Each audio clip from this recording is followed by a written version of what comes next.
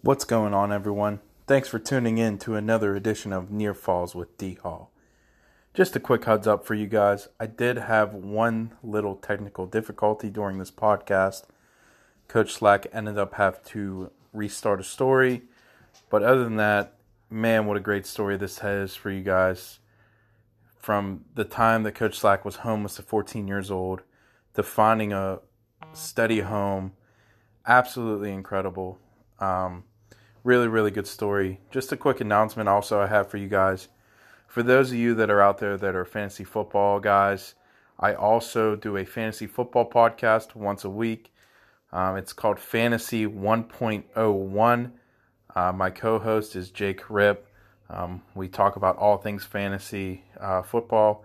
Really intelligent. We've been playing it for over 15 years now. Great information. So if you guys get a chance, check that out for me. Really, really cool stuff. I think you'll enjoy it. For now, sit back, relax, and enjoy the show. What's going on, everyone? Welcome into Near Falls with D Hall, a wrestling podcast. Here we go.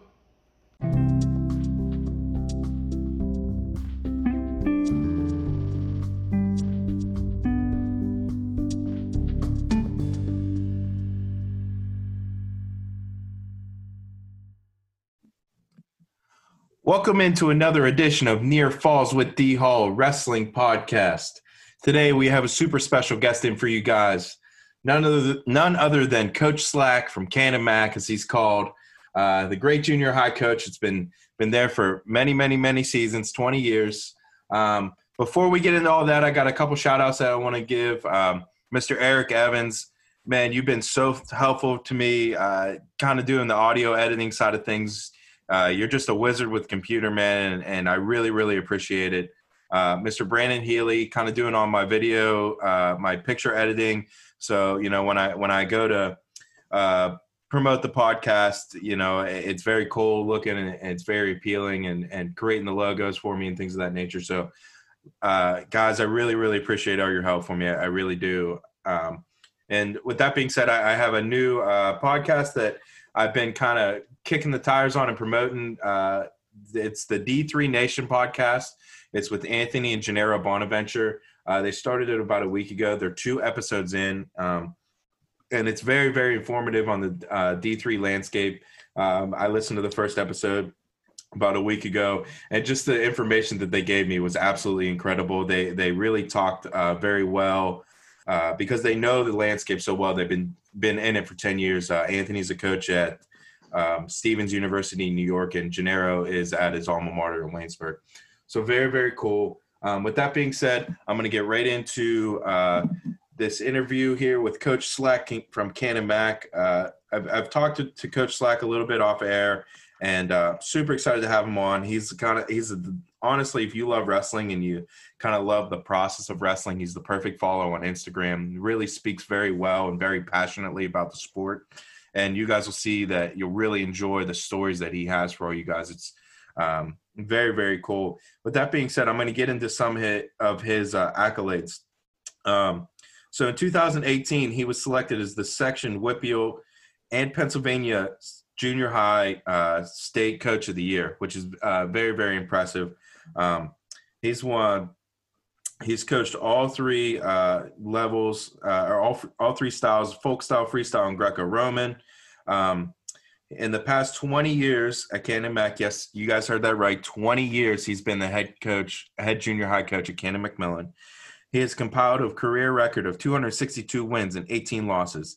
He's won 17 section championships. There's been 28 PJW state champions that's come through his program, including 3 PA female state champions. And last but more importantly than anything, more than 80% of his students are on auto roll, often tutoring during practice time. So that right there tells you guys a little bit about what we're going to get into with Coach Slack. He's a great man, and I'm super excited to have him on. With that being said, let's bring him in. Hey, Coach Slack, how you doing, buddy? Doing very good, Donnie. How about yourself? Hanging in there, man. Just trying to Awesome. keep on plugging away. Absolutely. So first of all, I want to just give you a huge thanks, not only for inviting me, but more importantly than that, for what you're doing for the sport of wrestling. Anyone that knows me, such as yourself and your brother and Coach Waters, who coached you, knows that you'll probably not find too many people that love the sport of wrestling as much as I do. Maybe a lot of equals, but I love it with all my heart. So I appreciate what you're doing for the sport, and I'm super excited about this invite and the interview. Thanks. I really appreciate it. And I've been kind of talking to other guests, and I've been saying that if one person catches, or one young kid catches this podcast and kind of catches the bug and wrestles because of it, I've done my job, because I really talk a lot about on this platform how important the sport is for young men and young women just to kind of grow as a person.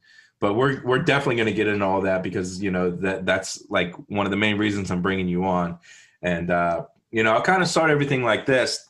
So I first found, I knew about you from my brother's younger days, and I just knew that you're always that coach from Can and Mac with a big old beard. You know what I mean? I never knew anything about you. I just knew you were that coach from Can and Mac that had the, now it's all gray, but when I was, coming up, you had the black beard, right? Right. So, your son Malachi wrestled my brother when they were in youth, and I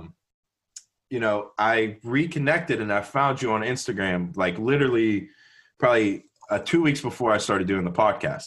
So okay. I just loved how you talk about everything on your Instagram account, and kind of how you feed everything. So, and we're going to get into all that, but that's kind of how I wanted to set the stage for this interview. With that being said, let's get into your start in wrestling. You told me off the air you started in 8th grade.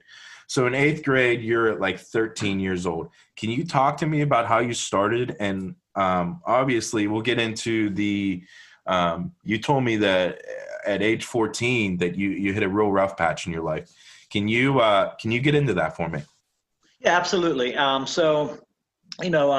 Just like you had mentioned, 8th grade was my first official year of wrestling. I had some good friends, most notably Jason Damine, Mark Angle, Chuck Murdy, these guys, and they were, had been wrestling since they were little, and they had actually tried to get me to wrestle before this, but I really didn't know anything about it. And, their families were super into wrestling, and I kind of had a broken home life, which, you kind of led into a little bit here. And so there was no one really encouraging me to do anything, especially in a wrestling direction.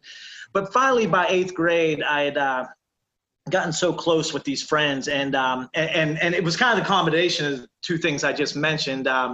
Having sort of a challenging home life as a child, and having some really good friends in the community that happened to be wrestlers. And so I would stay over Jason Damine's house for weeks at a time. I would stay at Jerry Dean, Chuck Murray, other wrestlers on my, that were my peers, at their houses. And so it really gave me a place to belong at first. These were really good friends of mine. And that first year in 8th grade, as soon as I started wrestling, not only did it give me a place to belong, with the rough spells that I'd gone through in my personal life, it gave me a place to release some of that pent up emotion that I was carrying around. Gave me a release, because I we were being asked to come in and be aggressive and to take each other down and hold each other down and these types of things. So, I immediately fell in love with it, because, of the combination of those two things. By May of that first year of wrestling, also the wrestling season, November to March, but May following that first year of wrestling, I actually, found myself basically living on the streets of Canonsburg. I was pretty street savvy, meaning, I would stay over Jason Damine's house for 3 or 4 days. And then so his parents wouldn't get suspicious. I would go to another friend's house for maybe a weekend. And, I stayed over Keelan's for like a week, Keelan O'Daniel, another one of our state champions. And I remember staying with Chuck Murdy for his family for about 2 months. And in between these spells, I would actually, again, being street savvy, I would actually learn like the bread routes, believe it or not. Like, there were some restaurants in town and they would get their bread dropped off before light. And I would learn the bread routes, and I would never take all their bread, but I would take a couple pieces of bread and things to eat, things like that, basically, kind of just making my way. And eventually a family kind of discovered that this was happening. They were called the Molinar family. And they had two sons that had wrestled.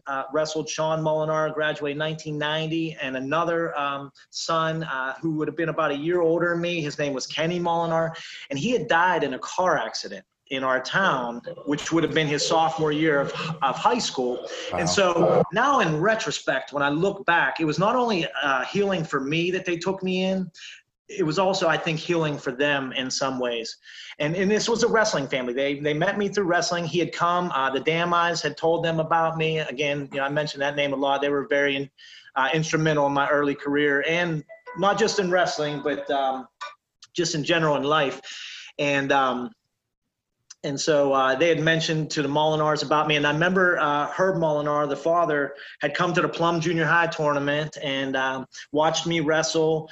And I remember I was actually so nervous because I had his son's name written on the inside of my shoe. I had Kenny, kind of all of our guys, because he was only, like I said, like a couple years older than us. And I remember I was so scared because I didn't even really know Kenny, and I didn't know the Molinars, but it was like kind of like, we had this wrestler, a year and a half older than us, who passed away in a car accident. So it affected our community greatly. And I took that, very seriously. And so they introduced me to him. And I remember I was trying to hide the shoe, not because, just because I felt like, oh no, like, I hope he doesn't take this wrong way. And so eventually afterwards, I ended up living with them for 11 months. And so that's often, when people start talking about the beginning of my wrestling and my dedication to it, yep. It starts with this, because I really felt like it saved my life. I really do. I felt like it got me off the streets.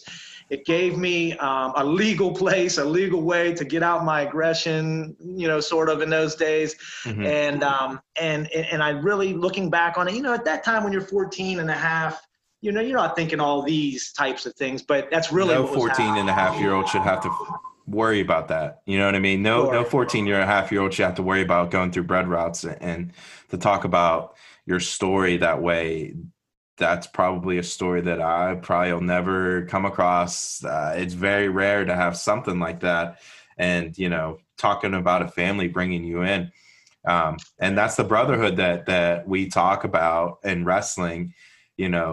I have many, many kids that I have in the West Allegheny program and the Gladiator program that I literally look like they're little, they're like my little brothers to me. And, if something happened, I would take them in a second. But that's our sport for sure. So moving past that, and, you're homeless, and you find, home with, say the name again for me. The Molinar family. Okay. The Molinar family. You find a home with the Molinar family. Moving into high school. Yep. We had talked off air that your high school teams were very successful. Oh my goodness. Yeah. Talk to me about how much fun that ride was to just be a part of just such dominating teams. At that time, my wrestling team was my family. It was everything to me. It's actually, I'm starting to well up a little bit because, these guys, not only did they save my life, they were my family. Because the kids, my teammates, they knew what I was going through. And, right. They were very close with me, very understanding. They're such good friends with me still to this day. But, we're talking Marky Angle, 5-time Fargo national champion, okay? Yep. 4-time Whitfield champ. Injuries, he broke his ankle in the sophomore quarterfinals. Obviously couldn't finish that tournament, which we presume he would have won. Junior year, he wins Whitfield. The next day is working out with Teague Moore and Chucky Murray, blows out his knee, so doesn't get to wrestle in the state tournament his 11th grade year. 12th grade, finally, his dad specifically made me his partner all year long, to keep it a little safe. And, he goes to state tournament and, wins the OW, just crush it. Chuck Murray. So we had 4 state champions, Mark Angle, Brad Mockler, Keelan O'Daniel, and Bruce Cridge, who was, I would say was probably my best friend through the high school years, who passed away recently, as you guys know, probably know. this is the team I joined. And they were phenomenal. We traveled the country literally, and I loved it. I would stay with them. We would go to Easton and wrestle Easton, Nazareth, Northampton. We would go up to Cuyahoga Falls and wrestle Walsh Jesuit. Walsh Jesuit would come wrestle us. Of course, back then, Mannheim was a big tournament. It was like the Powerade of the day, even though Powerade still existed. Mannheim for us was the big tournament back then in the middle for Christmas time. And the Whitfield Championships, the team won the state championship. During our high school years. I mean, these were great, great days that really cemented my love and appreciation of what can be done when a unit gets together, sticks together like a family, and moves in one direction. We were a very disciplined team, a very hardworking team. We had Coach Macedas as our coach. Well, this is kind of a funny thing. So when I enter high school, we have Coach Newman as our coach, Coach Jim Newman. Okay. Sophomore year, he has to resign due to some personal reasons. So my junior year, 1994, we have Ozzie Gavazzi, who is our interim coach.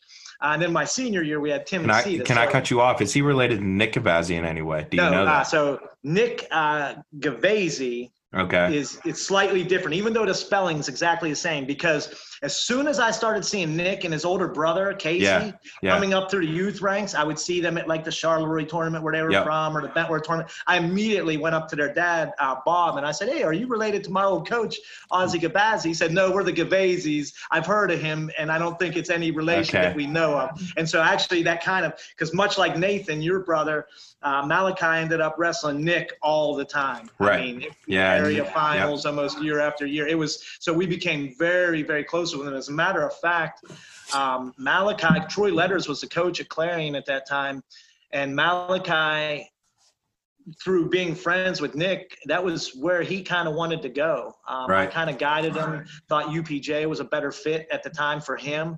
But he almost did that just because of Nick and his relationship. But so Ozzie's not related to Nick. Okay. May his memory be eternal, and Bob and Casey and the Gavazzis. So, Amen. But that's a good question. And it's the first thing I thought when I saw the name in the bracket when these kids were 7, 8 years old. Yeah. So anyhow, but what I was getting at was our senior year when we had Tim Macedas, who was extreme disciplinarian. We practiced 3 to 6 every day. Wow. 3 to 6, and then would lift afterwards. I mean, it was brutal what we would do. I mean, I've never even done that as a coach, but when I look back and I'm like, wow, it was nuts. Like that team was pretty brutal team. So did you do 3 to 6 every day from sophomore through your junior year? No, that was our senior year when Macedas was the coach. So senior year he took over. Yeah, Gavazzi, now I'm saying Coach Gavazzi, Ozzie Gavazzi, he was more traditional, 3 to 5, He was kind of laid back. And same with Coach Newman, even though Newman was very aggressive in motivating us. Coach Newman was an extreme motivator. Yeah. But one thing I want to point out while we're on this subject is, you have this team, we were ranked in the nation every year. We won states in 1992. We won the Whitfield twice. And yet we had 3 coaches in 4 years. That's a very rare thing. That is because, one thing I've learned as a coach is consistency is one of the keys.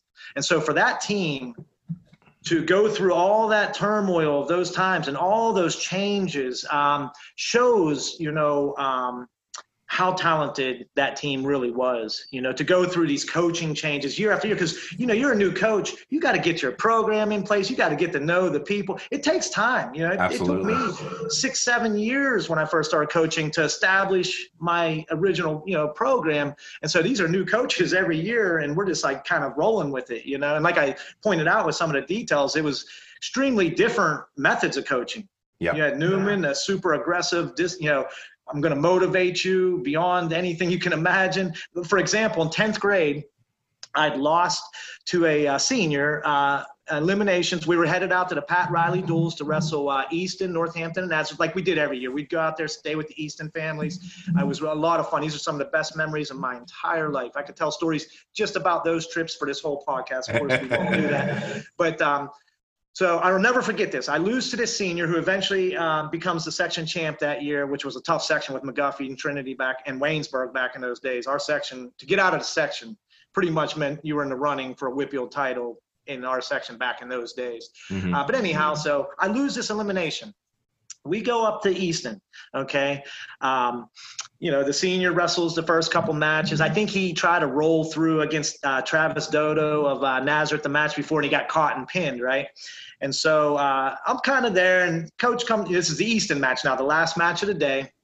And Coach – it says, hey, go warm up just in case. I'm like, okay, so I start kind of moving around, not thinking in any way, shape, or form I'm going to wrestle in this duel, And literally, as the match before me is ending, which was Mark Angle, so it's going to be quick work, right? He says, Brian, come here. And he takes me back in this, this little stairwell. I'm like, hey, what's going on, Coach? He said, he literally at that instant grabs me by the front of my warm-up, jacks me up on the brick wall, and was like, I'm putting you in. I'm betting a house on you in this next match, and you will better not disappoint me. And I'll never forget, I was so scared to disappoint him.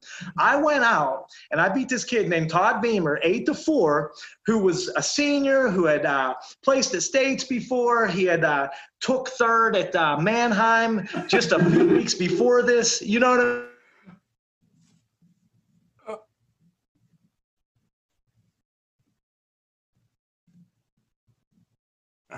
Shit. That year, because he was a very elderly gentleman, had coached his whole entire life, had like 30 years of coaching in at that time. So he was a safe bet to kind of right the ship, because Newman's departure wasn't only for personal reasons. There was a lot of controversy surrounding it. So parents, administrators, so it got very controversial. So they picked the safest bet to say, hey, let's calm the storm. But he was quiet. He didn't teach. A quick story about him is the Pittsburgh Post-Gazette came into our practice one day.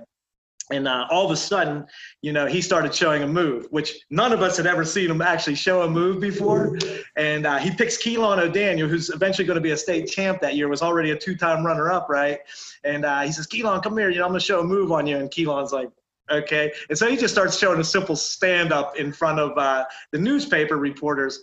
And as he's doing it, he's like saying these things. He starts like saying, Keelan, like, let me do this, let me do it. So as Keelan's, letting him do the stand-ups, Keelan's whispering in Coach's ear, like, Gavazzi. So he starts messing with him, right? And this is the first time and the only time in my entire life that I heard him get loud. He turned around and said, catch Rabone, because that's who had beat him in the state finals in 2 years, right in front of the newspaper people. It was hilarious. Oh, my God. And then fast forward to our senior year, now the parents and school boards like, we need someone that's got a little bit of an iron fist. This team's talented, but we need some discipline. And hence Coach Tim Macedas, who, is the Macedas name is famous in wrestling, right? And he came and, so, and these were the good times, great times. Yeah, no doubt. All right, so interesting story about some of the contrasts in the coaches that we had through my high school years was, and probably a good story for you is my sophomore year, I lose to a senior who eventually wins sections that year. And like I had mentioned to you before, that, to win sections back then with McGuffey, Waynesburg, Trinity, Canon-Mac, it was, you were probably had a good chance to go to states, basically, if you got out of the section.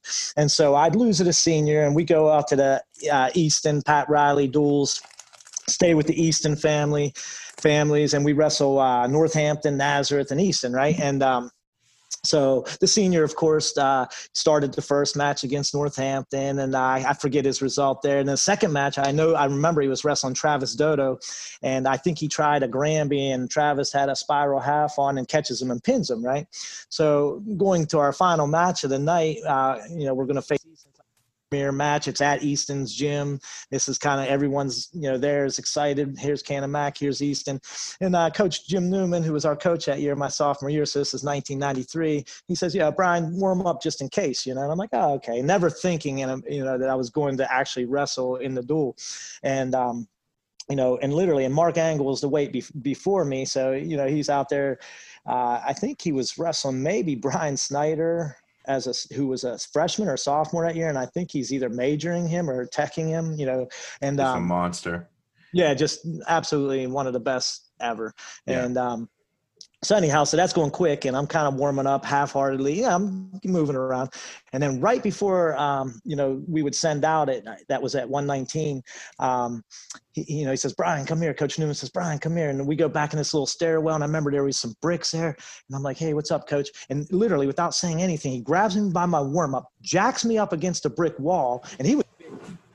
And he's staring at my face. He said, "I'm sending you out here in this match. I'm betting the house on you. You better not let me down. You better not disappoint me." And I'll never forget. I don't even think I said anything. I was just so scared. I was like, "Oh man, I'm not going to disappoint him." And he sends me out there. I literally come out and they're waiting. So I have to rip off my warm up, run on the mat. And I'm so wow, I can't let him down. And I go out there and I beat this guy, Todd Beamer, who had just placed third at Mannheim a couple weeks before, had placed at States before.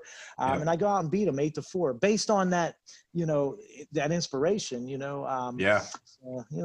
it was just to show some of the contrasting styles of the coaches. Yeah. So, we talk about you're going through your high school career. You have 3 different coaches in 4 years. And we talked earlier about you kind of being homeless at 14. Those guys on your team literally were your family. They legit just lifted you and brought you in as brothers. And that's I can't think of another sport that would do something like that. They take you in and they're family to you. I still talk to all the guys that I went to high school with, and it's very, very cool. Just how our sport works for sure. So getting past high school, ultimately we know that you go on, like I said at the top, you go on to be, a coach, junior high coach for 20 years. But in between there, you had kind of a little bit of a different transition, so to speak, to get to the junior high coach. Walk me through your 3 years as assistant coach for varsity. And you told me a story when you were after you graduated. Walk me through that story that we talked about off air, which was very, very cool, and how you ultimately became the junior high coach. And then, just chat me up on that. Yeah, absolutely. So, graduate high school, had dreams to wrestle in college because now, like you had just mentioned, it's over. The family that I belong to is heading off to different directions, all these different colleges, they had their scholarships to. And so a few of them had gone up to Edinburgh, a couple of my teammates. And I was like, you know what, I'm going to go join you, including Bruce Cridge, who was one of my best friends. And, so I want to go up to Edinburgh University. I'm going to try to walk on to the wrestling team. No real, personal accolades, but, a tough guy. And I figured I'll go there, practice, be a good partner. And I went up and while I'm in school, I get identity thefted, right? And while I'm in school, I'm majoring in philosophy and minoring in English Lit with a long-term goal of becoming a high school teacher and eventually college professor, because I had always had this calling to teach, and maybe that's what you're recognizing on the Instagram. I kind of have a natural gift to gab and have a lot of experience, a lot of personal experience. And so, so that was my plan. That was my goal. I said, I'm going to become a teacher. And really it was to help kids. I figured if I could teach kids and be in that environment teaching kids, then I could have a little bit of input in their lives, and maybe I could help people avoid some of the pitfalls and reach out to people. And while I'm in college, I get identity thefted. And, and I'll share with you, I don't share this, but I feel like this might be important because when I listened to Coach Waters' interview, I learned a lot about his personal relationship with his father. And it literally brought me to tears and affected me in such an inspirational way, seeing what he had overcome to become who he is. So I will share this with you. This is like a first time thing here. In the exclusive, I love it. That's what I'm here for. This is the exclusive for the wrestling world. So it was actually my biological father who had identity thefted me. Wow. And at this point, I had not seen him from age 5. Left in the middle of the night. So I'd never seen him since I was 5 years old. He comes back into my life around 19. Of course, I'm super excited. I'm like, wow, this is my real dad. And even how you see me moving my hands and stuff, 15 years, I didn't know him. And when we met, we were like the same people. Our hand motions, the way we talk, it blew me away. I was like, wow, how much, and it taught me how much genetics play a role, not just in our physical being, but kind of who we are, you know? Yeah. And, but it turns out you know, there was a reason why my mom left him in the middle of the night. And he turned out to be not the greatest guy. And he's passed on since, and, you know, may his memory be eternal too. And I have, you know, no hard feelings, but so he identity thefts me, right? And I'm up at Edinboro trying to walk on the wrestling team. I also at this time already have Malachi, you know, my son's born, so he's under 1 year old. I'm trying to walk on his college. I'm doing roofs on the weekends to pay for my own college. You know, I'm signing this check. 46.53 every month, like I even mentioned before. Right. You know, I can remember because I had to write that check myself every month. And so I had to make a tough decision. You know, I had to say, you know, what am I going to do? And so I chose to take care of my son and go back because I knew, you know, I'm up here trying to walk on the wrestling team. I have this young son, you know, I'm signing my own checks to go to college. And now I'm minus, at this point, I was minus $76,000. Oh my God. Total, like not like he ran up debt. Yeah, he drained my bank account, I think, which at that time had about $24,000 in it. Drained that and then ran up $76,000 in debt in my name. Oh my God. That took probably the next 15 years to clear up in my life. But anyhow, so I'm facing this challenge, and I say to myself, you know, okay, you know, this is a sign to give up my own dreams and aspirations. Like, I got to go back and take care of this child. You know, I got to straighten out this mess, and that's what I do. You know, so I come back to Canonsburg. And immediately go to work and join the Carpenters Union, and I immediately started coaching. Okay, right. So my old junior high coach, Mr. Ken Smith, is now the high school coach. Because then I joined the Carpenters Union, and like I said, I wanted to be a teacher and professor. So I was like, you know what, coaching to me at that moment seemed like the next best thing. I'd loved wrestling. It's kind of why I followed my friends to Edinboro, because I didn't want it to end. You know, a lot of my friends at the end of high school, it was like the ones who had wrestled since they were 4 and 5, they were kind of like burned out and like, oh, I can't stand this. I remember a couple times, you know, being at matches in high school, and my close friends, you know how it goes with wrestlers, like, oh, you know, like, I'm tired of this. I'm sick of losing, you know. Yeah. And I'm like, you know, I would hear like, my dad's making me do this. And I'm thinking to myself, like, man, like, no one's making me do this. I love this. You know, I love doing it with you guys. But anyhow, so at this point, you know, I was like, so coaching to me seemed like, wow, this is a good opportunity. It allows me to continue to be involved with wrestling. Kind of puts both worlds together for you. Exactly. And I get to teach, right. And be an influence on the younger generations, which was, I felt like a calling, even as a teenager, being street savvy, like I mentioned. All these other kids that were taking me in, even though they had the you know, more together homes, I was kind of like the more worldly, street savvy, kind of more mature, because I had to survive. You know, like you mentioned, how many 14-year-olds are learning the bread man's route just to get a few pieces of bread? Like, my 14-year-old friends weren't doing those types of things. No chance. So anyhow, Kenny Smith, Mr. Smith, is a high school coach at this time, and this is 1997 at this point. And I said, you know, I called him up. I said, Coach, you know, would you take me on as a volunteer assistant? And he was like, of course. This year, you know, that 1997, you know, I'm basically a workout partner. You know, just a young thing. And this was, you know, like we had talked previous, one of the challenges of being a young coach. So at this time, I'm 21. I'm coaching, some kids are 18 years old. Right. So the challenge of being a young coach is a lot of them, because some of them were coming into high school when I was leaving. So they looked at me, a lot of them up here. It was very hard to separate being a mentor and an adult to these guys who just a couple years before I was their peer, you know? And so this is probably important for young coaches out there. When you're a young coach, make sure you have a clear, distinct line. You know, you can always be their friend later, you know, have that clear cut disciplinary line. Like, you know, I'm your mentor, I'm your coach, I'm an adult, you know, there's a clear line there, you know, and then later you can always pat them on the back and say, you know, be friendly with them, you know. I think that's an important thing for young coaches, you know, now that I've been through it, is like early in your career. So I also mentioned I was in the Carpenters Union at this time, right? Mm-hmm. So, you know, as I started to work up the ranks in the Carpenters Union, I started getting sent, you know, with these companies to further and further jobs. So the next year in '98, I actually didn't coach because I was trying to raise a young family, you know, my young son, who you know very well. And then I decided, I said, you know, there was something missing from my life that next year. You know, this is 1998. I'm like, something's missing. And I realized it was my dream to teach kids and wrestling. So I was like, I went back to coaching 1999. This year I'm a hired assistant.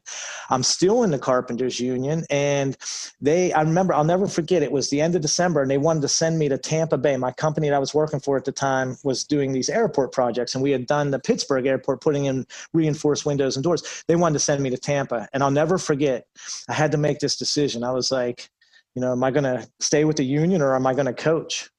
And I literally left the union and started my own company, a roofing company, and kept coaching. And now, as you know, I've never looked back. I love it. So that was my second year of coaching. And then 2000 is my final year of being an assistant at the high school. So what kind of motivated my transition down to the junior high was this. In 1999, like I mentioned to you, so 95, I graduate. We probably started that season with about 46, 47 wrestlers on our roster at Canon McMillan.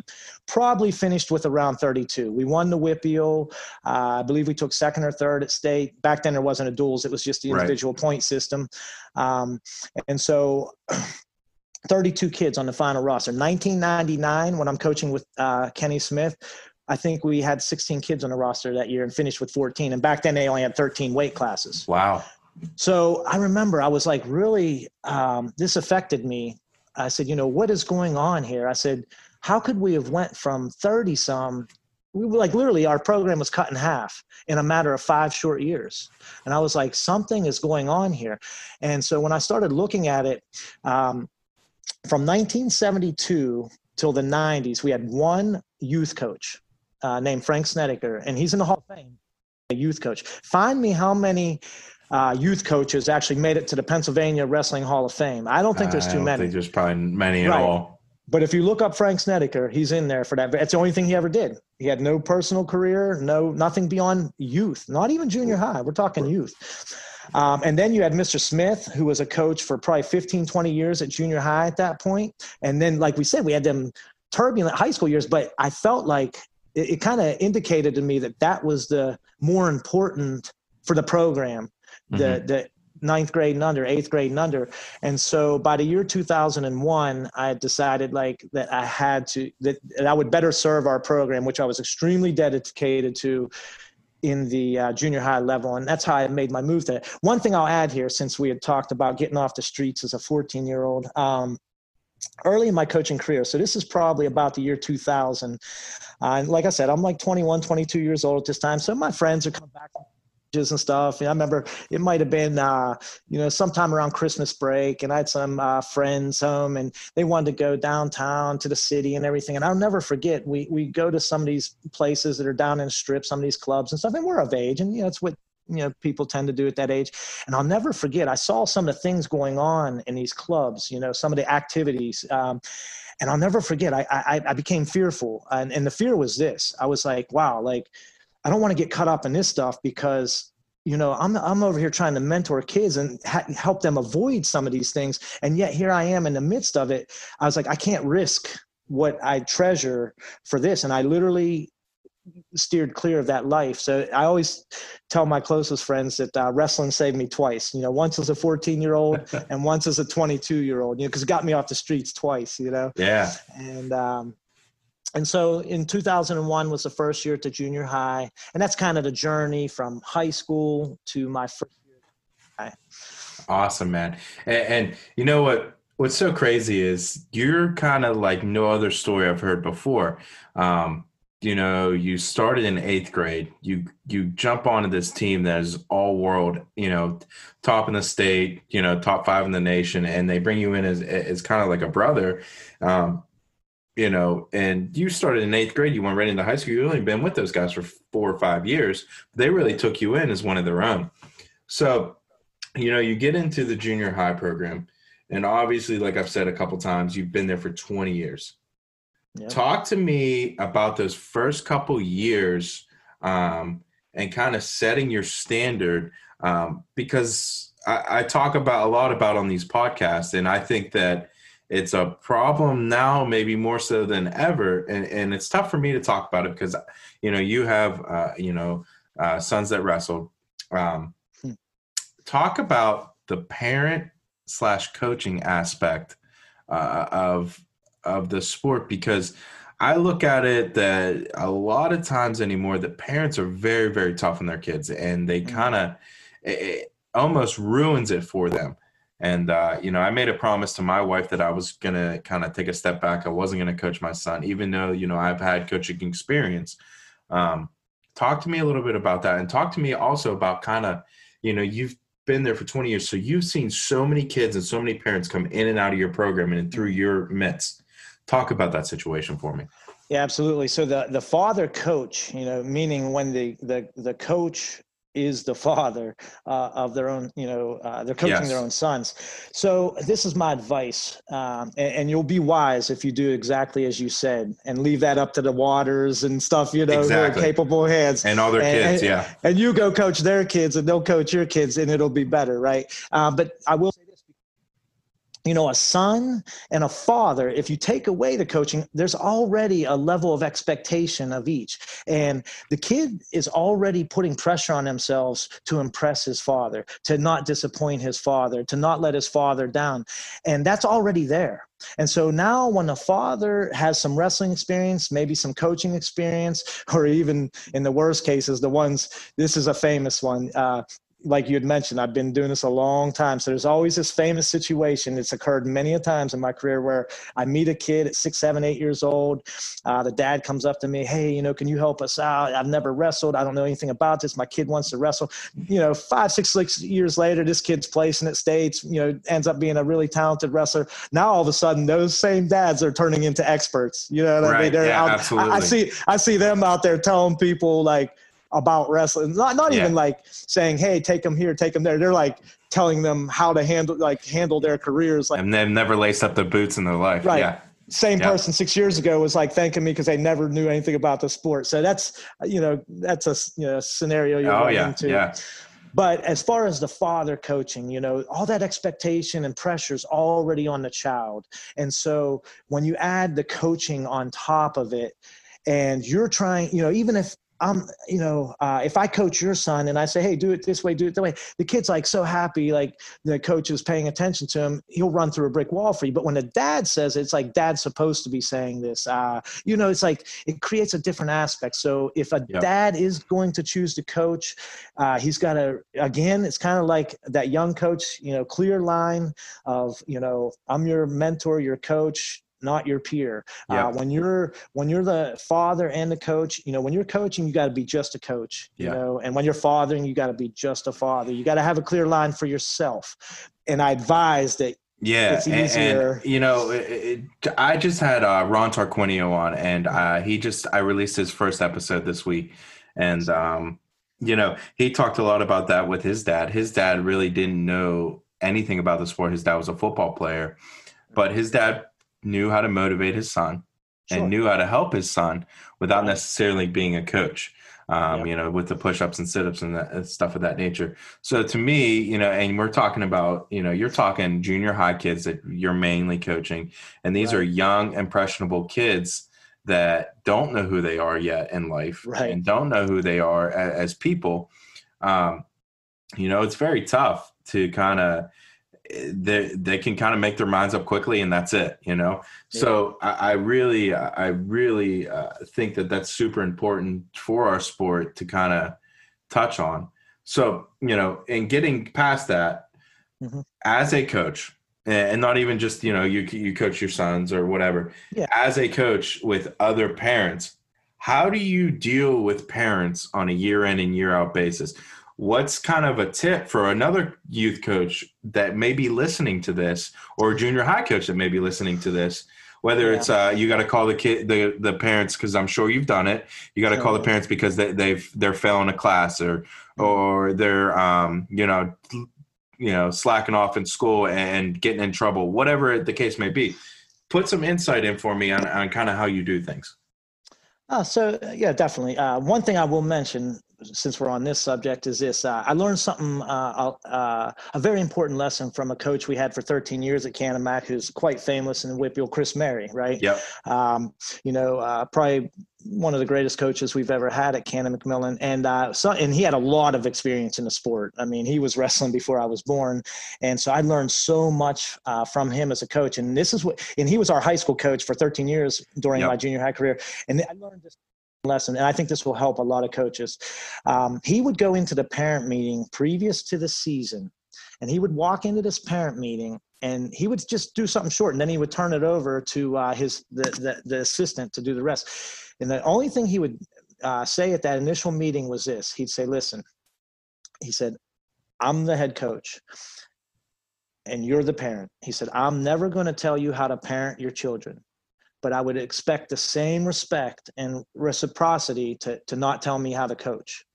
So again, that clear line, it's like, and that impressed me now you're talking, this is now 9-10 years. I'm skipping ahead a little bit when I learned that lesson, but if other coaches can learn that earlier, I think it'll help when we're getting into the subject of dealing with parents. So there has to be that clear line. Look, you're trusting me to coach your child. So please continue to trust me. I'm trusting that you're parenting your child, and I'm not going to tell you how to parent. Don't tell me how to coach. So I think it's good advice.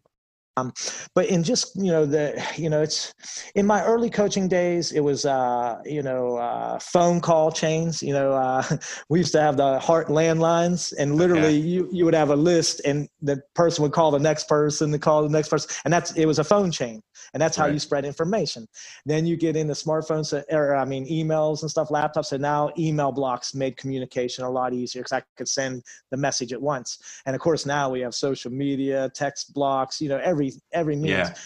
But when it comes to dealing with the tougher issues, maybe the kid's struggling in school, maybe I'm seeing emotional situation. It might even be coming from the home, so it's a delicate situation. And so I think this is where my life's experiences may come into play a lot, because I've always been one of my techniques of survival when I was younger, kind of being street savvy, was I would always step into a situation and observe very intently what was going on to kind of take in the culture of the environment I was in. Once I thought I'd established a culture, I would just kind of mirror it.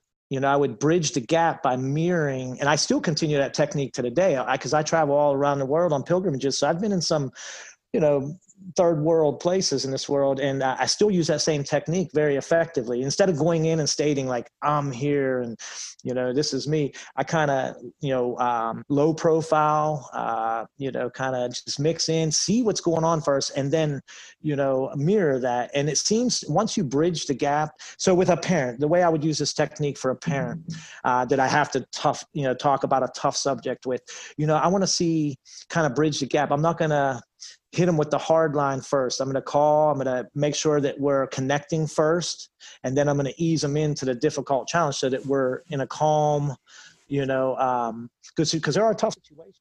I've had bullies that were talented wrestlers in the room. Maybe the best kid, sometimes tends, there might be a tendency, especially if they're bigger kids, to kind of bully the other kids around. And that could be disastrous to not only the team, but to that individual's long-term.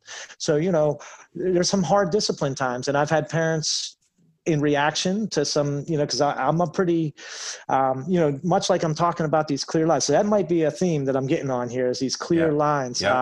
This is another thing I learned, and I'll finish this thought on dealing with parents, but something else I learned, kind of going along with that friend, coach aspect, is I remember, so now, I'll tell a quick story about this. So 2001, I'm coaching, like I said, our numbers were disastrous. I think I go down to junior high in 2001. We maybe had 20 kids on the roster total with, I think 17 weights that year. Okay. And I knew that I had to do something, right? 3 or 4 years later, I get of 9 talented wrestlers from our youth program. Okay. And I remember I was so happy that I got this great class of wrestlers coming in and basically doubled the size of my team in one season, that I made a huge mistake. I was like friendly with them. Like day one, I was like, oh, this is so exciting. We're going to do this. We're going to do that. I didn't focus on setting the rules, the discipline rules on day one. And that team, all the way until they graduate, even to this day as adults, they treat me like them high school kids did a few years ago. Hey, Coach Slack, like just patting me on the back, like he's our buddy. This was even happening in junior high that year because I had not set this clear boundary. So what I learned, because that team, I felt didn't reach its potential. And I felt like it was partly my fault because I didn't instill discipline in on day one.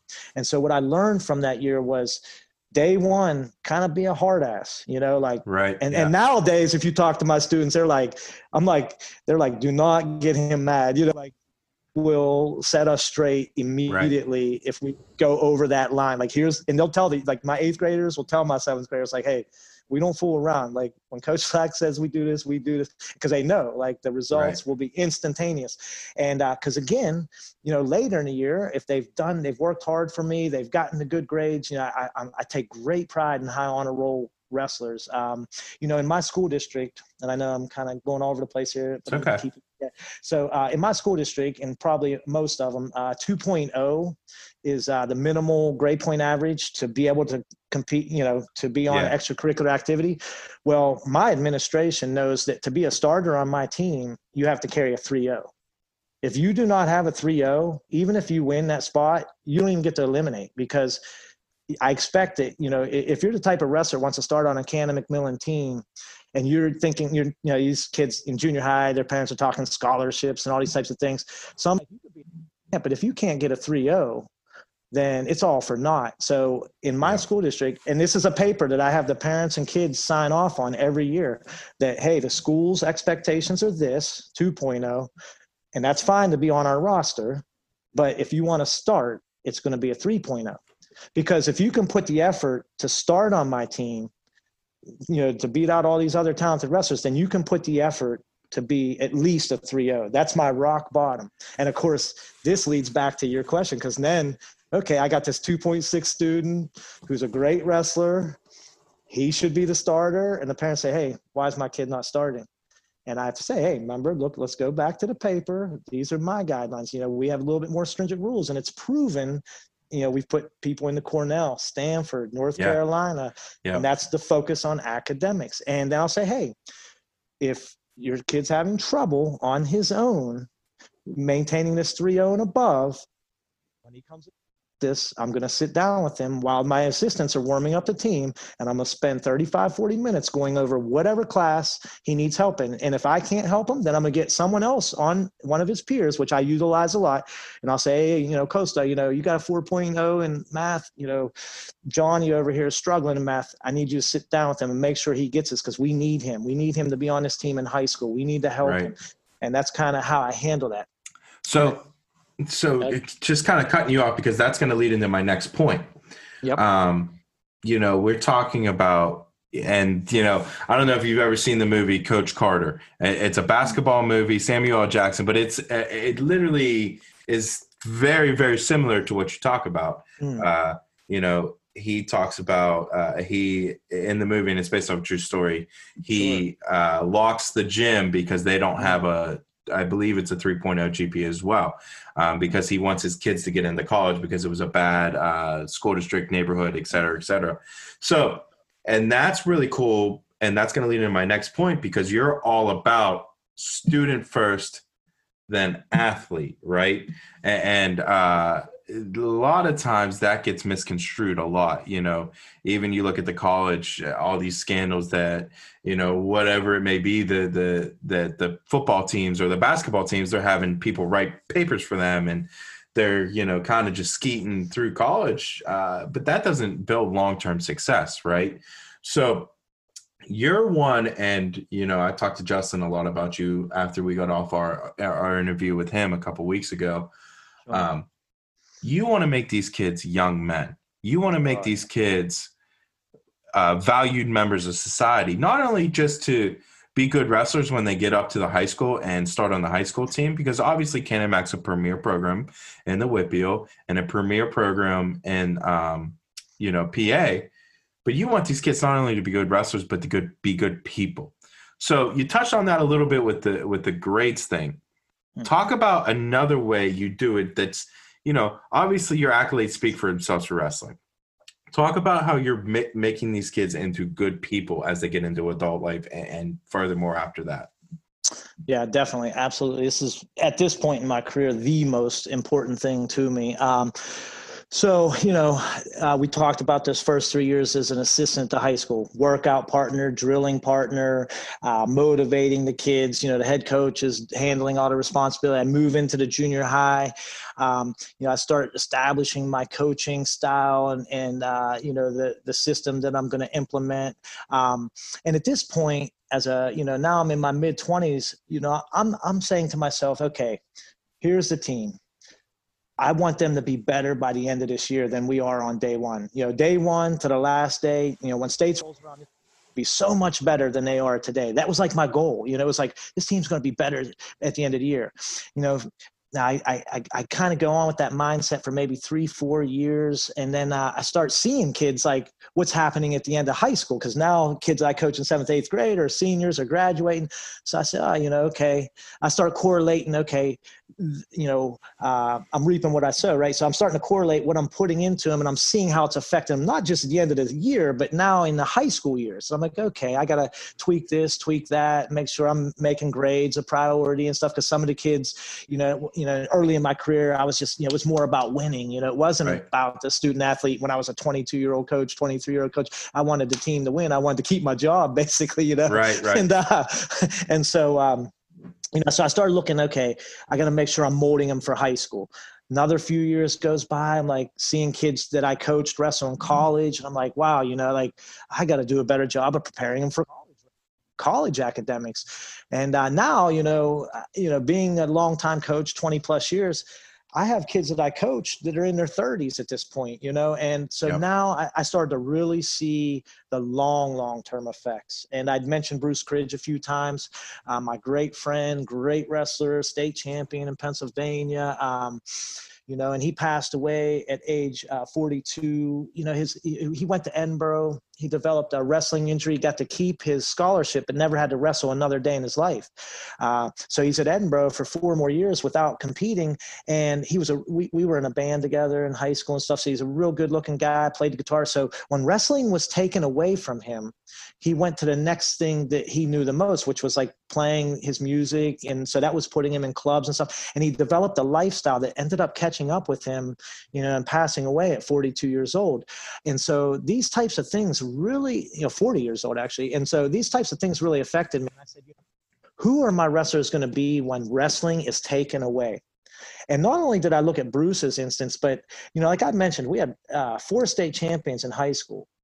And at, one point or another, 2 of them were in rehab, 1 was in prison, and 1 died, and wow. I was like, wow. So I realized that I could not, justify looking into a little 8-year-old's eyes anymore and say, wrestling is going to make you a better person. Because here I had these state and national level wrestlers who were struggling with life after wrestling. And so I really went back to my, my office, at this time I'm, have my own home and everything that I own and stuff. And so I'm back in my office, literally in tears, like questioning everything, because I used to just say like, wrestling will make you a better person. Wrestling will make you a better person. And so I said, I got to really focus on the character development, because when wrestling is taken away, who are these people going to be? Because listen, no sport is the totality. Like I mentioned early in this podcast, you will hardly find, I will venture you will not find a person who loves what wrestling has done for them and what wrestling has done for the community more than me, and what wrestling has done for the world, in my opinion. Amen. But, but yet it's not totally me. It's not everything about me, And so when wrestling, I want my students to know that, hey, when wrestling is removed, you have let's use Jordan Burroughs. I use Jordan Burroughs in my, with my students. I use Jordan Burroughs as an example, probably the greatest wrestler we have right now, with all these Olympic titles. Top 5 probably all time in America for sure. So, and what is he, 30 years old, 29 years old? 31 or 32. Yeah. Okay. Yeah.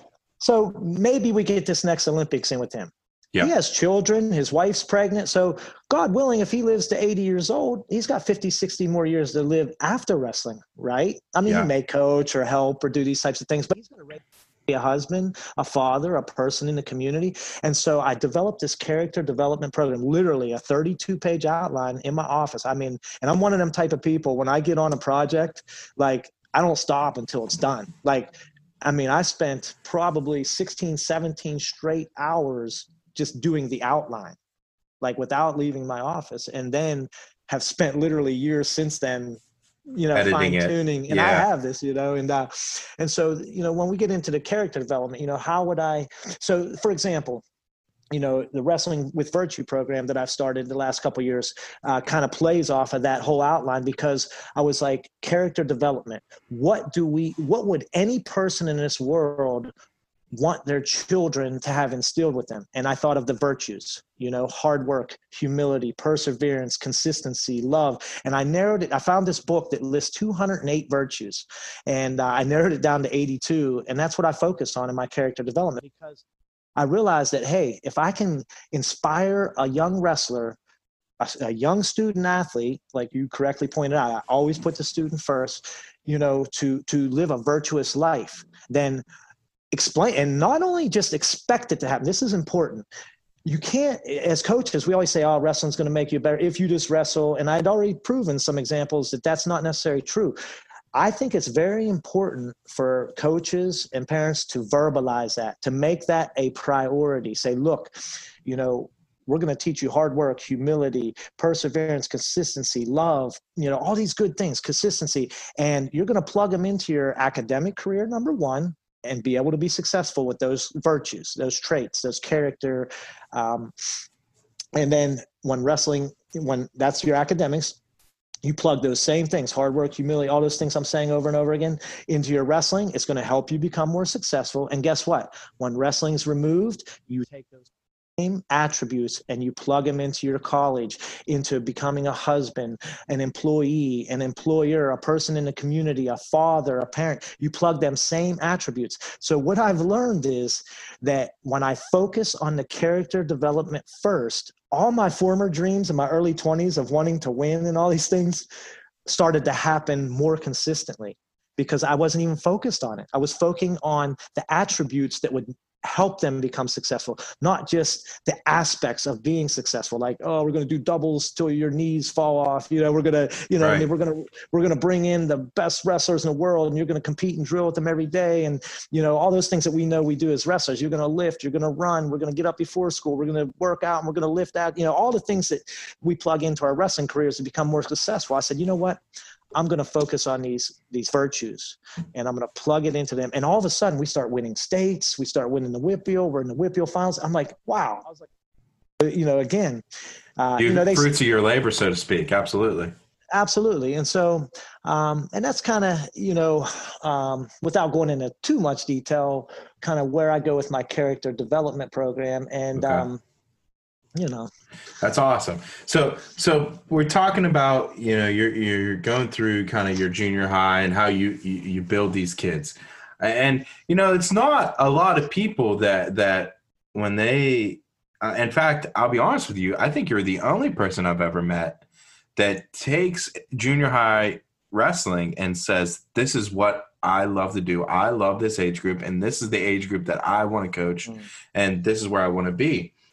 And I think, like I talked about earlier, I coached a couple years under Troy Gump at West Allegheny. Oh yeah, and good and just the age group that you're coaching, they're very impressionable, they're very naive, and at the same time they're very hard-headed, and they don't want to listen to it. So just touching on how you kind of do everything. It's very, very cool. It's very inspiring. So with that being said, I'm going to move kind of to my next question.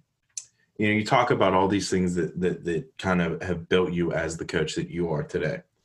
Yes. You're 20 years into this now. You're still doing it. Right. And you're still doing it at a high level, right? I mean, Canada Max always consistently top 4 in the Whitfield, sure. And they're top 5 in the state. You're still doing it at a high level. After 20 years, what still brings you to go back into the wrestling room every single day? Is it some of the things that we just talked about, or is it new challenges? Like what keeps you motivated through all this?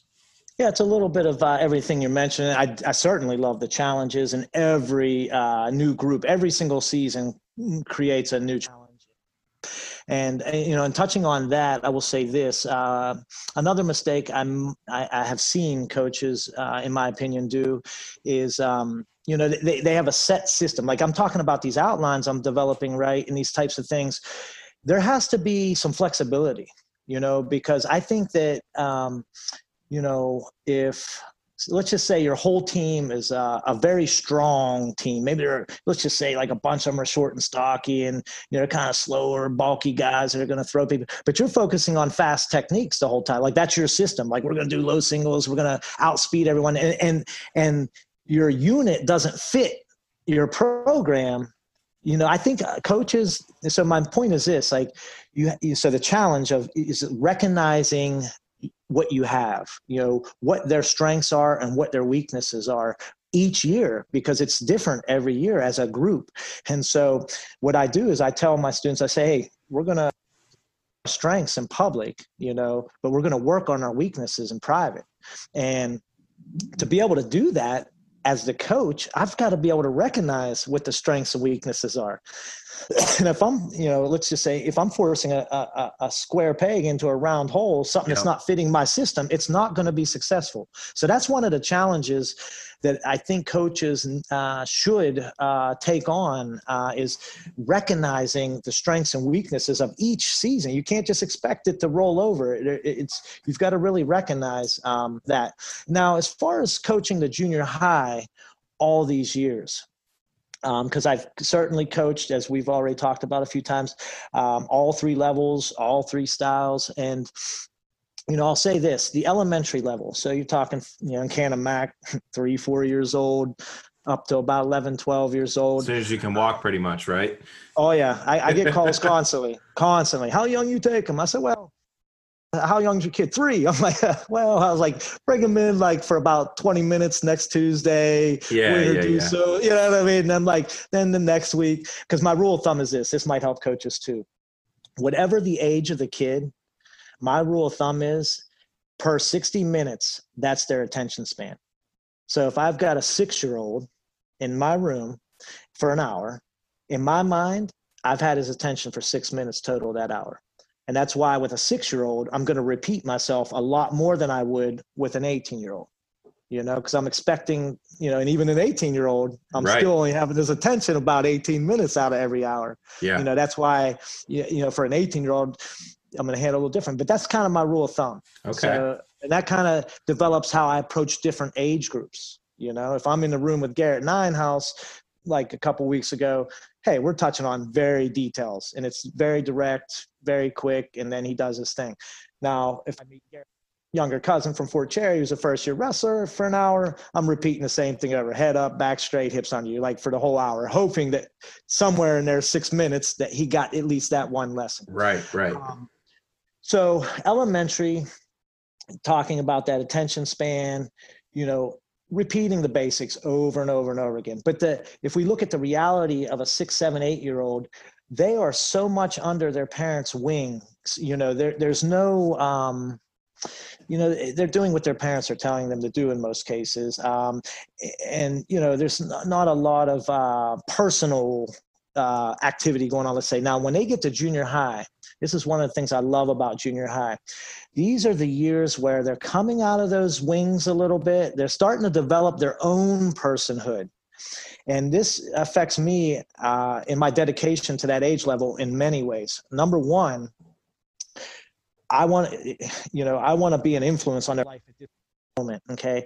Little nudges I found here and there at 12, 13, 14 can make a world of difference. One thing I tell the kids that age, look, when you were 6, 7, 8, 9, a mistake might have been not cleaning your room. Like your parents cover up your mistakes, right? But now I tell them 13, 14, 15, you're getting into the years where one mistake could affect the rest of your life, And so junior high, they're getting out of their parents' wings a little bit. They're trying to state who they are a little bit, develop their personhood.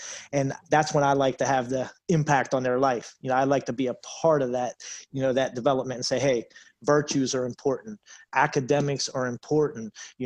Wrestling's important, but hard work in wrestling is more important, developing these attributes. And another thing happens at this age that's very important that, it's now I'll contrast it against high school. When I coached high school, one of the things that I struggle with is, you've probably experienced it as a high school coach that wrestled. You recognize the talent, their potential. It's almost psychology. You're trying to push the right buttons, like that coach we talked about, Newman, jacking me up on the wall. He knew the buttons to push that day to get me to win that match. Right. He knew. So in high school, there's so much psychology behind it. It's like, what they can do. They know what they can do. It's like convincing them that it's important to do it, right, rather than go with their friends, go with, girlfriends, cars. All these other variables are coming into the picture that aren't there in junior high, Right. So, you're looking at junior high compared to high school, you have all these other variables, and it's kind of like, you have those kids in high school. It's like, yeah, coach, I've heard that before. I got to go on this date, it's like, and it's like the psychology. And then elementary, they don't really have any of that, but junior high, it's like this golden era of like, they're a little bit out of their parents' nest, but yet they're not into that, I'm this person. And to interject myself in their life, And another thing about that is they're so happy, especially in my town. After all these years, I've kind of developed a reputation. So our numbers have grown. It's like I have guys that don't even want to compete coming to Canada, joining the wrestling team because their parents want them to have the character development. Right. Yep. And they're like, my kid doesn't even want. I have kids that practice with me 2 years and never wrestle a match. Don't want to wrestle a match. They want the character development. Their parents want it. They want to be around me at this point because of a reputation that that's built up. And so, but this is my ultimate point of that is they're so happy someone like Coach Slack or Coach Hall or Coach Waters, Coach Troy Gump are taking such an interest, because we do, like you said, you would take them in. You would, we Absolutely. love these kids. They're like our own children, right? When we're coaching them, they're so happy that Coach Slack is taking such an interest in these kids in junior high. Will run through a brick wall for me. Like literally, if I was like, hey, we're going to pound our fist through that block wall and we're all going to be state champs here. My junior high team, Coach Slack said it, we're doing it. Whereas in high school, I'm like, hey guys, we're going to run 9 miles on Sunday morning. I'm like, man, coach, that sounds all good and all, but I got stuff to do. I got something going on. That 17-year-old. But at 13, they're like, hey, Coach Slack said it, let's do it. And I love that. I love that zeal of that age. Yeah, man. And talking about that golden year and just talking about, and I spoke to you off air and I've been kind of setting them up. They're coming on here in a couple of weeks. The Zanetta brothers, I did a roundtable with them. Yes. And, you spoke really highly of all three of the Zanetta brothers. So Anthony talked such passion and existence on how much wrestling is a mental sport more than a physical sport. And he went to as far as say that wrestling to him was an 85 to 95% mental and 5% physical. And for you to talk about the kind of psychology with you and on how you do things with the junior high level, if you can get them in the right frame of mind at that point in their life, then, because I tell everyone that, that I talk to, and obviously, I feel like I've ended up pretty good in my life. And, I have a lot of good people around me that kind of guided me the right way, whether that's Coach Johnson or Coach Gump or Coach Waters, whatever it may be. And they guided me and pushed me in the right direction.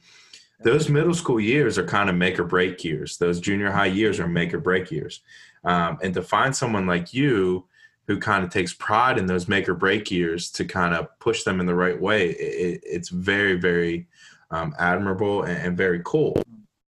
So kind of wrapping up here a little bit on the coaching, we talk about what drives you you've been doing it for 20 years, what drives you day in and day out.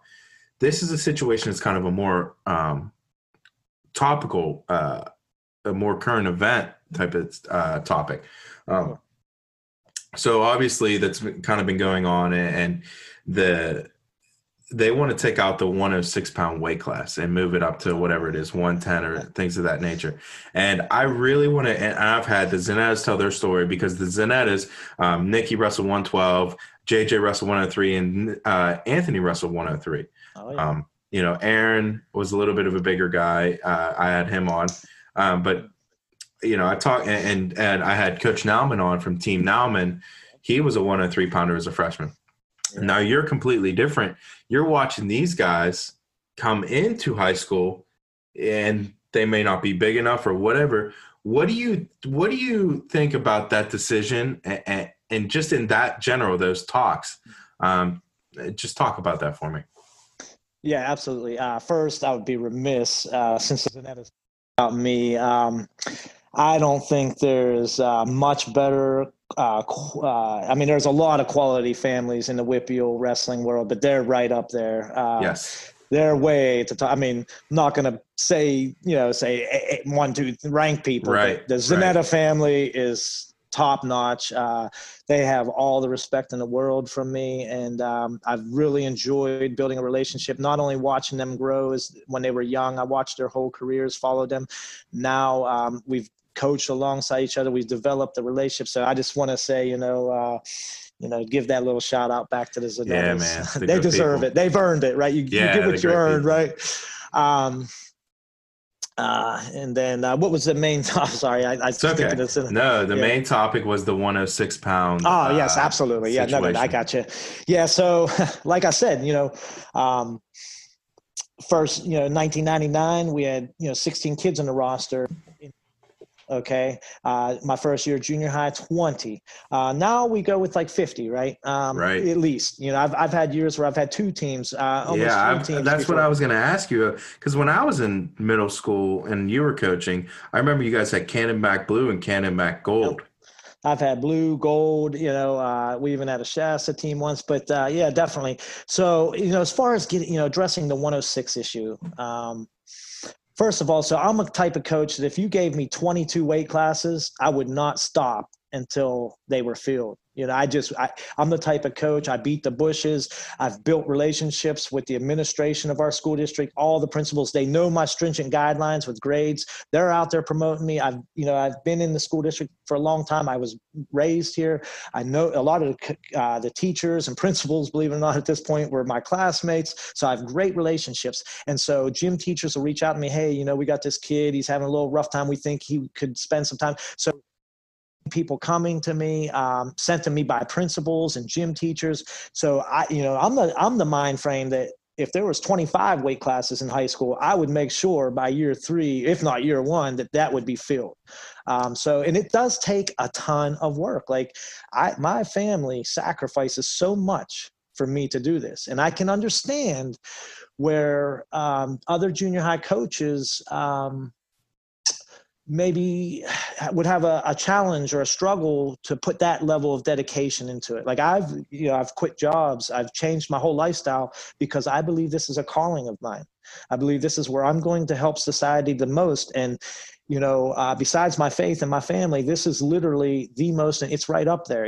Faith is 1 and family's 1A. This is 1B. I wouldn't even say 2. Like it's a little trinity of my life. And I feel like I'm doing good. I'm changing the world one wrestler at a time is what I always say. So to get rid of 106, or anything like that, or any weights really, but especially the light weights, because, it's not like, okay, oh, what if we get rid of 195? Would you be all right with that, Coach Slack? That's not, or, whatever. So it's like 106 when we're talking wrestlers, like, you mentioned some names, but Connor Schramm, Marky Angle, all these guys,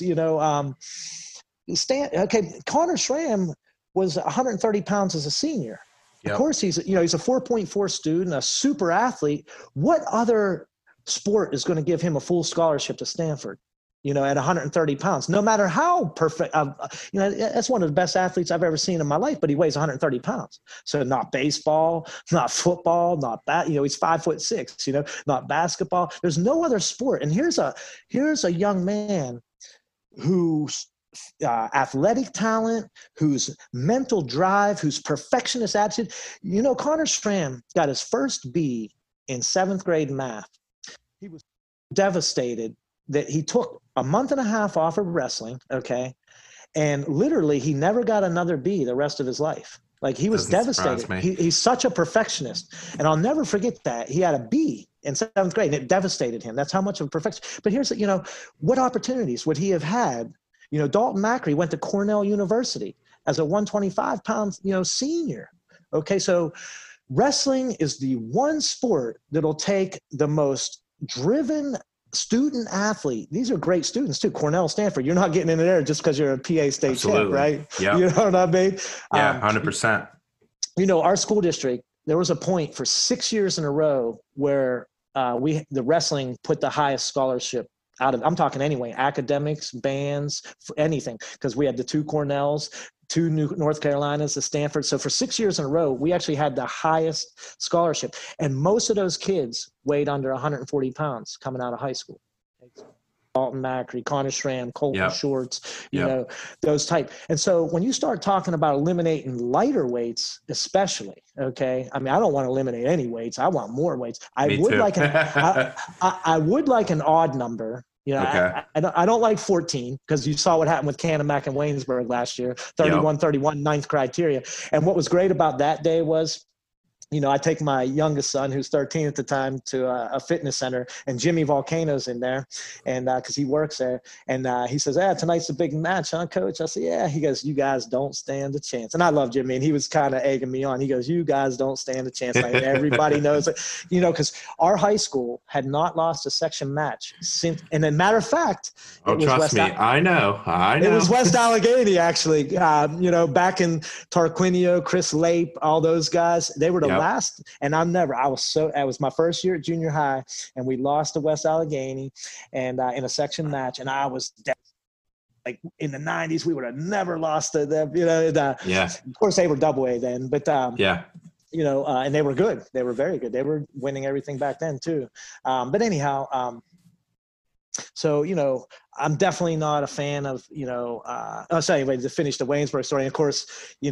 was one of the score creepers, Jimmy Volcano. I'll never forget, as soon as the match was over, it was 31-31. And I kind of expected that we were going to lose for some reason. I was like, because I felt like they earned it. I honestly did. I love the Waynesburg people, and they had so many teams that should have beat us through the years. And I actually started to feel a sense of compassion for them, because I felt like that if they didn't get this moment, that it might be devastating to their community. It's like, because they were doing it the right way all these years. Yep. And I got to be honest, like, even though I was upset that we were that our streak was up, because we'd never lost a section match from my first year junior high till now.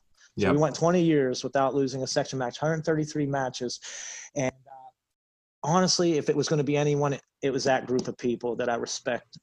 So much. But as far as back to the 106 real quick, give me 17 weights, give me 19 weights, give me 15 weights, give me 21 weights. I'll take it in a heartbeat. But if you are going to eliminate weights, and we're going to go back to 13, 6, the lighter weights is not the place to go for wrestling. I think this is the one place where it gives the Connor Schramms, the Anthony Zanettas, a place to go get a full scholarship and to get out that competitive nature and that driven nature. There's no other sport that provides that. No other sport.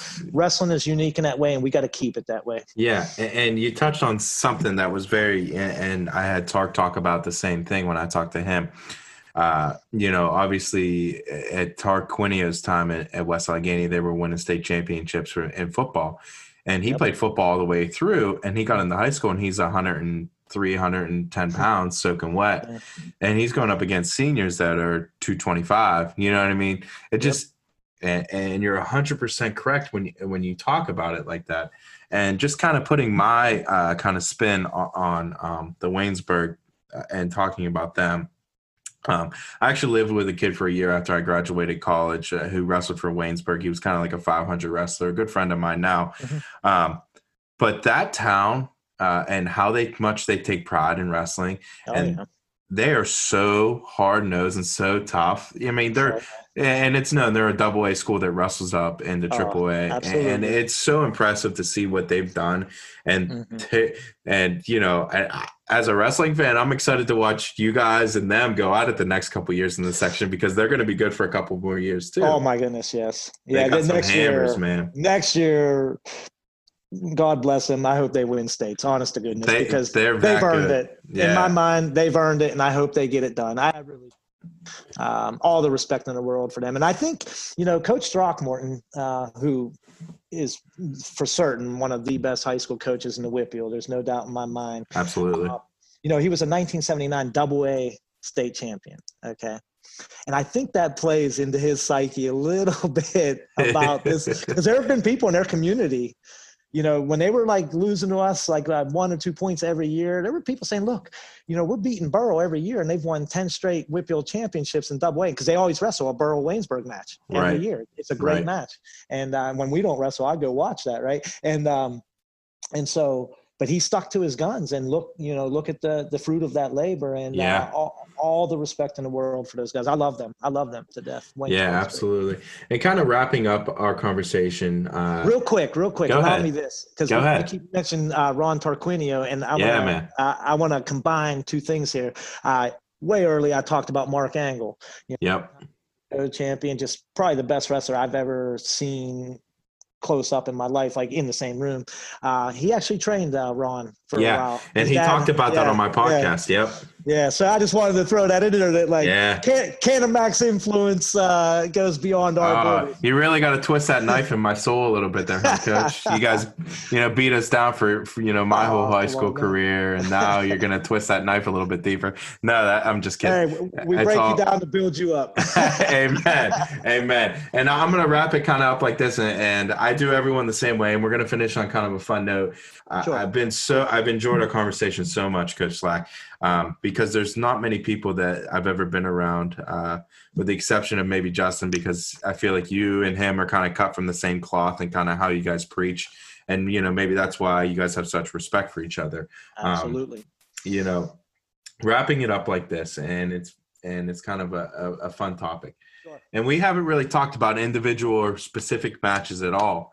Sure. Give me, whether it's either an athlete or you being a coach, your favorite pin and or near fall that you've been a part of in your career. So this is actually very easy for me. Okay. So this was maybe a handful of years ago. Cannon McMillan's we're going to wrestle Kiski area, and in the Team Whippeal dual semifinals, right? And they're heavily Is this favored. at Trinity? No, this is at where was this? I think Penn Hills or something. I think Penn Hills. I think I was in the stands. I think I know where you're going with this, but go ahead. Okay, so I can't remember the location, to be honest. But so there was a kid from my church, okay? His name's James Aramanko. So you probably – okay. Yeah. So he starts wrestling in 8th grade. I get him to wrestle, because at this time he's about 5'3", 247 pounds. Okay? Wow. 8th grader. Okay. So I'm like, and I know him from church. And I'm like, right. James, I want you to come wrestle because I want to help your health. Right. Okay. Yep. And so fast forward, it's now his senior year. Okay. He's wrestling 195 for us as a senior. Okay. And he's like probably 5'8" at this time. So you can see what we did for his physicalness. So we're going to wrestle Kiski. They're heavily favored. I believe they were the 1st seed, and Bell Vernon was the 2nd, or vice versa. And so we were either the 4th or 3rd seed. So we're wrestling Kiski. They're favored. I wouldn't say heavy, but definitely everybody thinks they're going to beat us. They draw the weight 195. So James Aramanko is going to wrestle Tyler Worthing, okay, who's at this point already a 2-time Whitfield champ, okay, and is looking to win a state title this year. And James starts wrestling in 8th grade as a 5'3", 237 pounder, and here we are. So, and I have a personal relationship with James, our faith, So I remember when they drew him, I'm like, oh, this is such an important match. If we can get through this without getting pinned, this could be all the difference. Because I'm as all coach, good strategist. I crunch numbers like you wouldn't believe, like 55, and this is probably a secret I shouldn't share, but since we're trying to better the sport, I focus on the ways that other teams can beat us. I don't focus on how we can beat other teams. When it comes to strategy, when I'm doing lineups, and I always I try to find every possible way another team would defeat us, and I try to avoid that rather than figure out how we can beat them. Okay. And it seems similar, because it is similar, but it's a twist. Okay. So I try to find the ways that I put myself in their shoes and figure out how they could beat us. So here I'm doing that, and I'm like, wow, if they get this pin, which everyone's expecting, then that's going to set them right on their, so I take him back in the hall, and I literally pray with him because we have this personal relationship and his parents are fine with that. We do it, I'm a Sunday school teacher, right? So, Yep. So we go back in the hall and I said, look, and I touch on faith and I said, you can do this. Not that like we're asking God for anything, but like just the faith, the self-confidence to believe in yourself. I said, every time he puts you on your back, I want you to muster up every strength, not just your physical strength. I said, I want you to dig down into your heart, your soul, and just know that no one can hold you down. I'm like, if 10 people were trying to hold you down and take your clothes off of in front of all these people in these stands, there's no way Tyler Worthing 10 people wouldn't be able to hold you down if they were trying to strip your clothes off in front of this crowd. Think of it that way. I'm like, you muster up every strength in your heart and soul. And every time and I was like literally saying to him, because I was like, he's going to put you on your back. I was like, right. That's that. I was like, get it out of your mind. He's going to put you on your back and he's going to put you on your back again. And he's going to put you on your back again. But every time you're going to into your soul, almost like the Newman technique, right? Right. And and I'm like, and you're going to push off your back every time. And if you can do that and even save us that 1 point, we can win this match. I tell you what, Tyler Worthing comes out, starts beating him up, throws him around, throws him to his back. He gets off. Tyler Worthing lets him up, starts messing with him again, throws him down to his back. James Zaramanko bridges, pops up over and pins Worthing. Oh my God. Pins him. The whole place went nuts. And I looked over and I'll never forget it. Kiski's whole bench just went flat. And I looked at the team and I was like, we're going to beat them. And we did. We defeated them, as underdogs.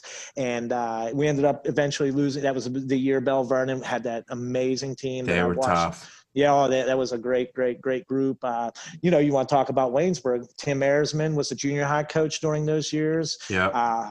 Really from his dad, who's a coaching legend, Joe Ayersman, all through 1989 was the last time that I don't know if it was the last time. I think it was that they had won the AAA WPIAL was 1989, and Joe Ayersman was coaching. So Tim, probably drawing on his dad's experience, built up that Bell Vernon team. But James Zaramanko, that was a fun moment. I mean, I've had a ton of fun moments, but that definitely, because like I'm saying, there's a kid that starts in 8th grade for just health reasons, and he beats his 2-time WPIAL champ, and I use that as an example all the time now, to inspire kids to overcome odds, in those situations.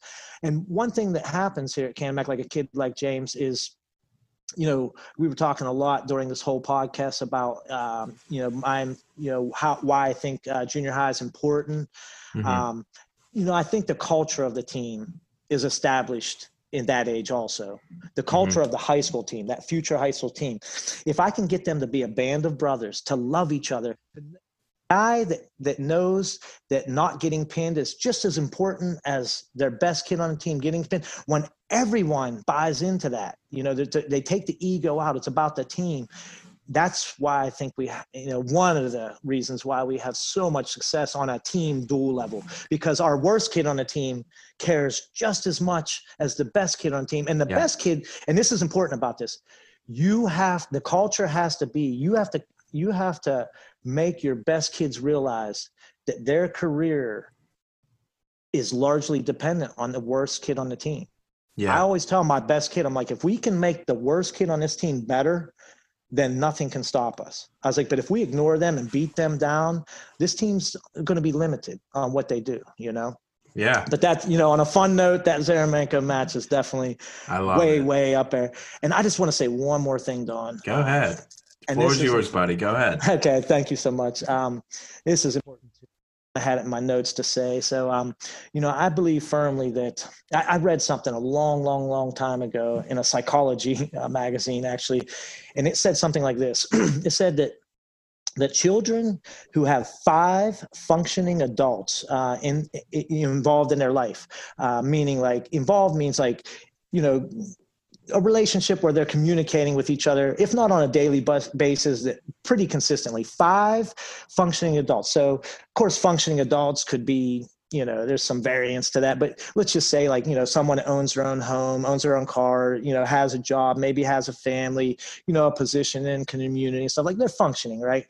when a child has 5 of those in their life, the percentages of them falling prey to the temptations of life, let's say like drugs and alcohol and letting their grades slip, go way down. I forget exactly what the percentage this particular psychology magazine said. I can't remember the percentage, but it was the point that had it on me. So then I instantly said to myself, I said, man, that is so true, because like we mentioned, I had basically 0 parents. My coaches, my teammates were my family. So in large part, and Right. So I dedicated myself. I said, I'm going to try to be one of those. One of those 5 people to all my students. I'm going to offer that. Some of them take advantage of it and some of them don't, right? So, if a child is born into a stable home, let's say like with a mom and a dad that live in the home, there's no divorce situation. There's 2, right? Maybe they have grandparents, an aunt and uncle, a teacher, a principal, and maybe a coach, right? So I think that's important for maybe, a parent like you, and a coach like yourself. I would advise parents, and wrestling's a good place to find good men to mentor, because let's face it, wrestling coaching is not that right. I mean, I lose tons of money by coaching. I get like a $3,000-$4,000 salary at Cannon Mac for coaching, and I'm leaving work 2-3 hours early and staying there all night. So you as scholastic wrestling coaches, high school and under, we're losing money by coaching. So we're there for the purpose. The love. Yeah, exactly. For the love of the sport, the love of mentoring. So, if I'm a parent and I want my kids to have one of those 5, wrestling, in my opinion, would be a great, great place to find that other person. Maybe there's a single parent out there. Through all my years of coaching, I've had a lot of single moms that bring, students to me, and it's like, so they're lacking a father figure in their house, and those kids, they'll take to their wrestling coach. Here's a tough guy, a macho guy, a hardworking guy that's instilling all these virtues in them, and they'll take to me as a father figure, so there's hopefully one, right? Yeah. And so as a parent, I would advise any parent that if they're looking for good mentors for their children, look into the sport of wrestling, because I think, chances are the percentages are high. Just knowing the WPIAL, there's so many great coaches in the WPIAL, so many. We're talking about Waynesburg and West Allegheny, Coach Waters and Ayersman and Throckmorton. We could go on forever. Chris Mary. So if I'm a parent out there and I'm looking for the place to help mentor my son become, or my daughter, let's face it, right? You mentioned I had a 3-time, female state champion. Yeah. It's not exclusive to boys, but if we're looking for mentor for our children, wrestling is an excellent, excellent place to look into that. And Coach, I think we're going to kind of wrap it up on that point, because it is, you talk with such passion, and throughout this entire podcast, there's one thing that you kept doing over and over and over again that I absolutely love, is you said you referred to your wrestlers as students. You never referred to them as athletes. You never referred to them as wrestlers. You referred to them as students. And being from someone who, I didn't get the greatest grades in high school, and I kind of didn't listen to that side of things. But after I realized quickly how important those are, whether it be you go to a trade school or go to college or whatever you may do, and you talk about you went to the Carpenters Union and found your way. And that's so important, talking about wrestling and the values that it instills. And just because you wrestle doesn't mean that all these things are going to go right for you. You got to have someone that pushes you in the right direction with it. So Coach, I really, really want to thank you for coming on. You got me super inspired. I'm ready to run through a brick wall myself. I enjoyed our conversation so much, man. And, I can't wait to kind of meet up with you at a tournament and kind of talk to you and really just keep the relationship going forward. But with that being said, I'm going to wrap it up, and thank you so much for being on. For you guys that are listening out there, be on the lookout. I have my next guests are the Bonaventure brothers that I talked to you about off the top. They are they started a D3 Nation podcast. It's called D3 Nation.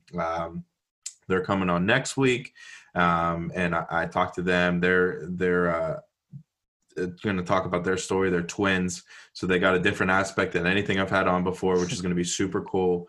And I have a bunch of good guests lined up into the future. I have Mason Beckman from Quest Wrestling Club due to come on. And obviously, you guys being right down the street with Jim Akerley and them guys.